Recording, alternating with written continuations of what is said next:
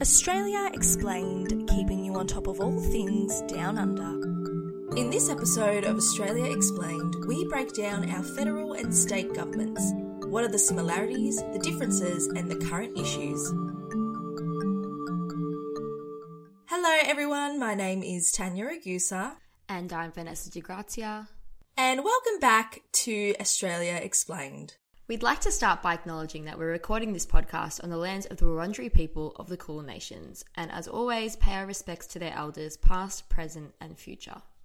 Today is all about looking at the difference between the federal government and the state government, their relationships and how they work together, because it has been a big talking point this year.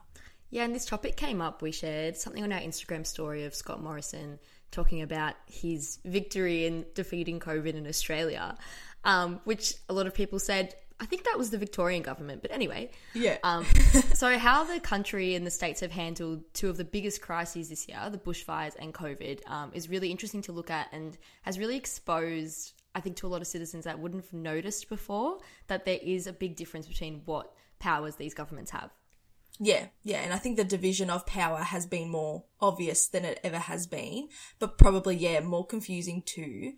And also looking at how different parties, like when you have a Liberal Premier and a Labor Premier in different states, how they coordinate actions with the Prime Minister, it's all been a bit confusing. So I think this year we've been forced to identify with our states rather than as an Australian. And I think, especially in a state like New South Wales or Queensland or even Western Australia, where their COVID response has been quite, strict and hardline, they're sort of defending that and saying that they're proud to be in that state. It's quite a weird dynamic this year, isn't it?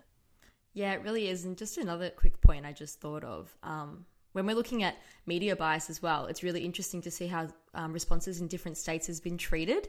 And once you look at it, it's definitely based on party lines. Like, you won't see much criticism of Gladys in New South Wales and her handling of COVID, even though there definitely was some mistakes, whereas Queensland and Victoria get absolutely disparaged in papers like The Australian. So it's interesting in that sense. And it definitely catapulted some of the premiers into fame. I saw a TikTok of a remix of Dan Andrews' speech being played at a club in Perth, which is just like... The get on the beers one? Yeah, get on the beers.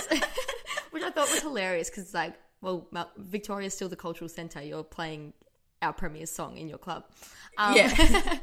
But yeah, it's very interesting to look at systems of government in this sense, and we're just about to explore that, so let's get started.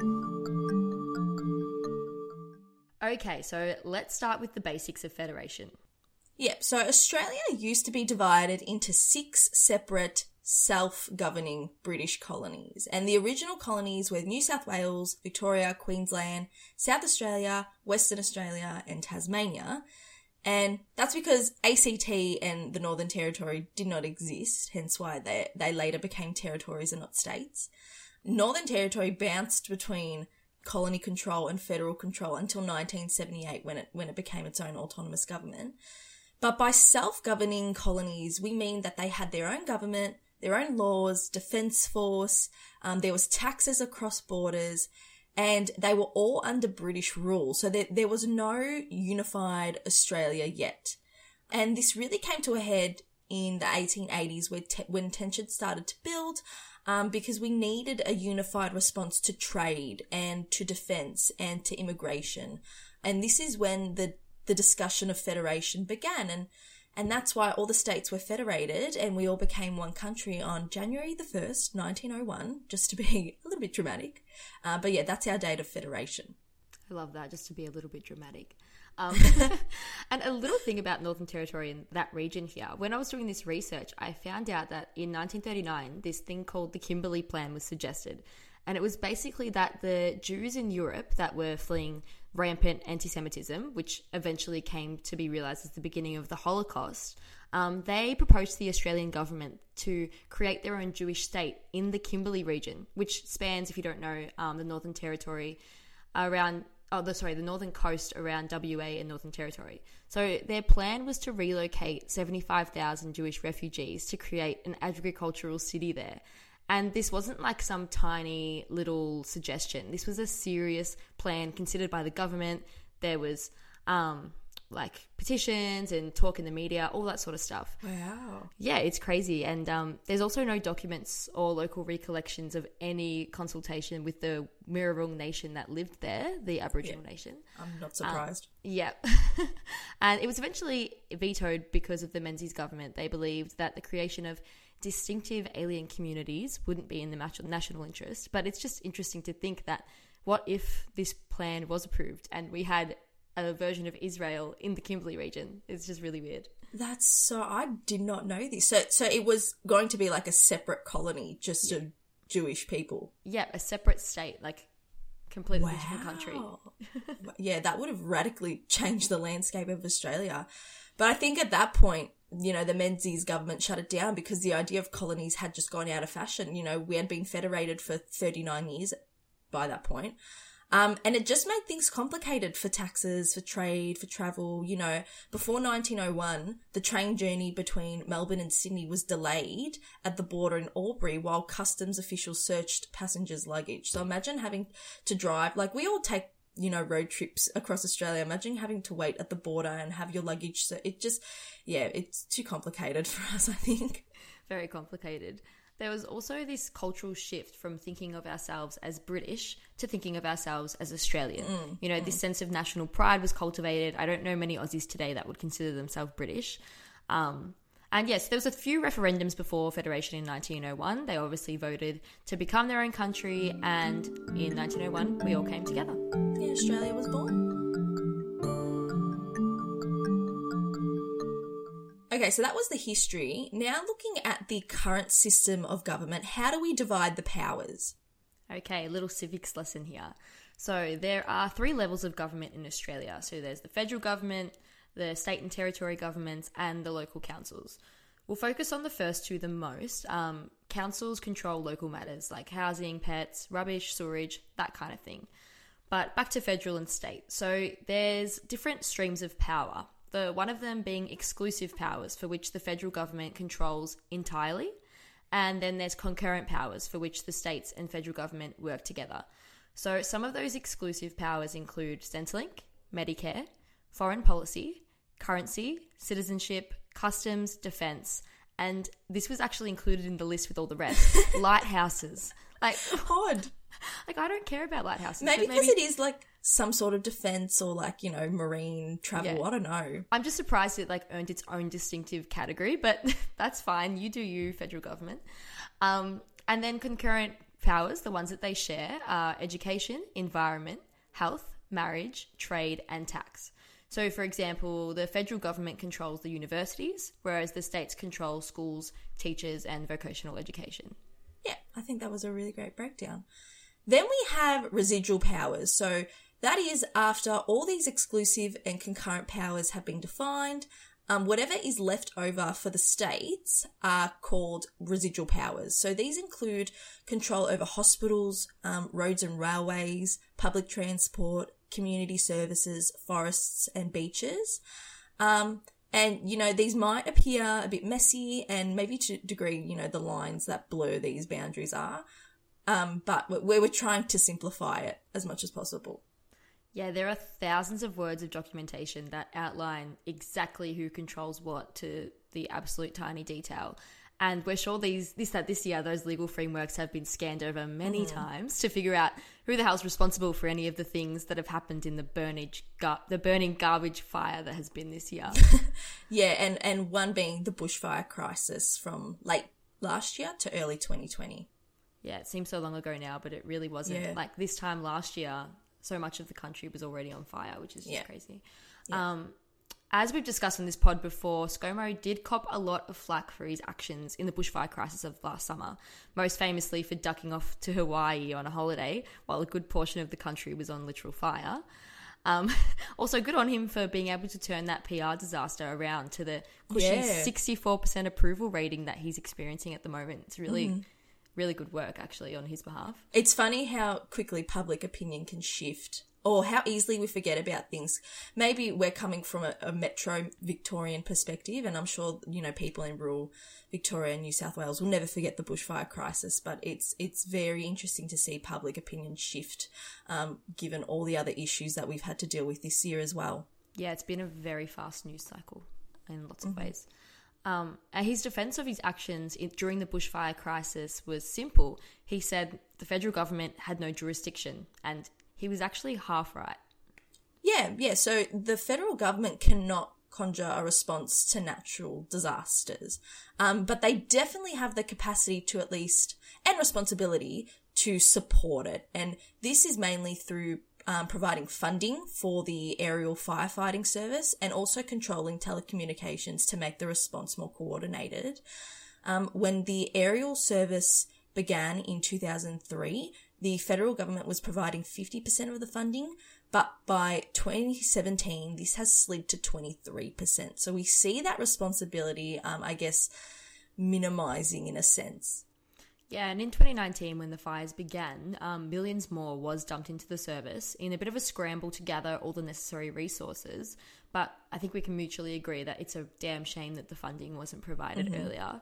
Yeah. And the bushfires made it really clear that not having any framework for coordinated response between Canberra and the state governments was a huge issue. I mean, fires don't recognise borders, and there was namely New South Wales, Victoria, Queensland having to coordinate with no framework to do so, which was really rough. So just last week, there was the Royal Commission into the fires wrapped up with some recommendations. Yeah, so one of them was an organisation called the National Disaster Recovery Agency that will still not override the states, but it will allow them to coordinate and access more funding. Before, there wasn't a single federal agency that dealt with the natural disasters. It was a bit of a mess between, the Department of Health, Environment, and other agencies, which made it hard to give out resources. So this is a sort of step up. And another recommendation was a nationwide integrated warning system and app to warn you of any potential fires coming up. They love an app, don't they? They do. And although we hate to talk about COVID, perhaps where the division of powers has become the most apparent has been Australia's response to COVID-19. Yes, COVID. I think last episode you said we can't not bring in ScoMo to every episode, but I feel like we can't not bring in COVID to every episode. It's just, I know, we're sorry, guys. We're sorry, but this is, if we're going to talk about the difference between a federal response and a state response, this is the ideal example. I think because COVID more than anything highlighted the powers of constitutional law, and whether you agree with the why or not, freedoms were restricted in ways that have never been before, and we all had to adjust because it was up to the states to decide whether it was a criminal offence for you to go to school or to not wear a mask or to sit with a couple mates on the beach and it differed so much between states, and that's where it sort of became competitive in a way. And I felt like, I don't know about you, but I got a bit of hostility between different states and, their responses, and especially when Victoria went into our second lockdown. Yeah, there definitely was a separation of powers there. Yeah, I definitely think we were more hostile because we were the sad part of the country, but yeah, that's okay. And just as within a natural disaster crisis, within a health crisis, the powers are with the state. So the federal government's role was definitely greater than that in the bushfires, especially at the beginning of the crisis, given they were the ones that were responsible for travel and immigration. They were the ones that banned travellers from mainland China back in Feb, also seems like a whole lifetime ago, and the ones who closed the federal border completely. Yeah, and fun fact, we're one of the only countries in the world where you need a permit to leave the country at the moment, not just to enter, and that was a government decision. The federal government was also responsible for the economy. So while the states have been increasing their capacities of restaurants and opening and closing their state borders, Canberra has been rolling out all their economic reforms. We have all the stimulus packages and things like that to support people during this time. And we talked about this quite a bit in our budget and recession episodes, if you want to go check them out and look at that in more detail. Yeah, so being responsible for the economy was definitely the federal government's biggest responsibility during COVID. Yeah. But the fact that the states have managed the health crisis has been frustrating for a lot of Australians. I mean, you touched on this earlier, but we're used to identifying as Aussies, not as these separate state people. And on an emotional level, it's very jarring and confusing being able to do things in some states and not in others. and not being able to travel in between, which has been obviously so hard for people with family across state borders. Yeah, if any listeners want to message us with their own thoughts and experiences around this, please do, because we want to hear what it's been like, what your thoughts are on this, I guess, state divide. But I think we can say that COVID has changed the way in which the federal and state governments will interact, because we did form a national cabinet. So before May this year, there was a thing called the Council of Australian Governments, or something that ScoMo described as a place where good ideas go to die. Yeah, so essentially there isn't that much difference between that Council of Governments and the now National Cabinet, apart from the fact the National Cabinet meets far more often and seems to be taken a whole lot more seriously. It's actually covered by the media, etc., whereas the old council was just kind of a bureaucratic failure. Yeah. Anyway, yeah, but although some people argue that the issues it had to deal with were a lot more controversial than, save lives because of COVID, so time will tell if the National Cabinet is actually successful in the long term. And most of the discussions in the National Cabinet have been about border closures, which basically consists of ScoMo begging everybody to open up because it's costing an estimated $319 million a day to remain closed. Yeah, and just to note, the National Cabinet consists of ScoMo, so the Prime Minister, and then the Premier and Chief Minister of each of our states and territories. So it's like a big board of Australia in one room. But once again, the border closures is where state tensions arise with the likes of WA's strict border closures, and also Victoria's objection to the New Zealand travel bubble and all these different issues. So I think overall having states and territories within a country does make things a bit tricky in terms of trying to coordinate a response. When I was reading up for this episode, a lot of writers drew comparison between us and New Zealand. So New Zealand's blessed with the absence of a federation. They don't have separate states. They just have one government, one source of emergency response law, criminal law, public health law, policing power, and it makes things much simpler in a crisis than is the case in Australia. Yeah, and I think we have to think that we have to consider that Australia is a much larger country than New Zealand. So maybe having the states is is necessary in a way, and all our states are quite different as well. So there's different needs across Australia and in terms of our population. So it's a question of, could we benefit from just having a federal government, or is that too much of a centralisation of power? Do we need the states? I think it will be an ongoing question, especially after 2020. Something I've thought about recently, especially seeing the disintegration of America, is that maybe one day we'll have different states in Australia. Imagine WA just decided to become its own state. Yeah, who knows? It's a possibility. And now it's time for our recommendations so our listeners can learn a bit more about the issue. Vanessa, what have you got for me today? Well, admittedly, mine's not really even about the issue, but I'm just going to say it anyway. It's an ABC News article about that idea of the Jewish state in the Kimberleys, because I just can't get over it, and everyone has to read it and be as shocked as I am. Yeah, no, that was a big piece of history that I did not know. I think that is so fascinating. I caught you out. You didn't know something about history. Good on you. Mine is a short piece in the conversation about the difference between the Council of Australian Governments and now the new National Cabinet.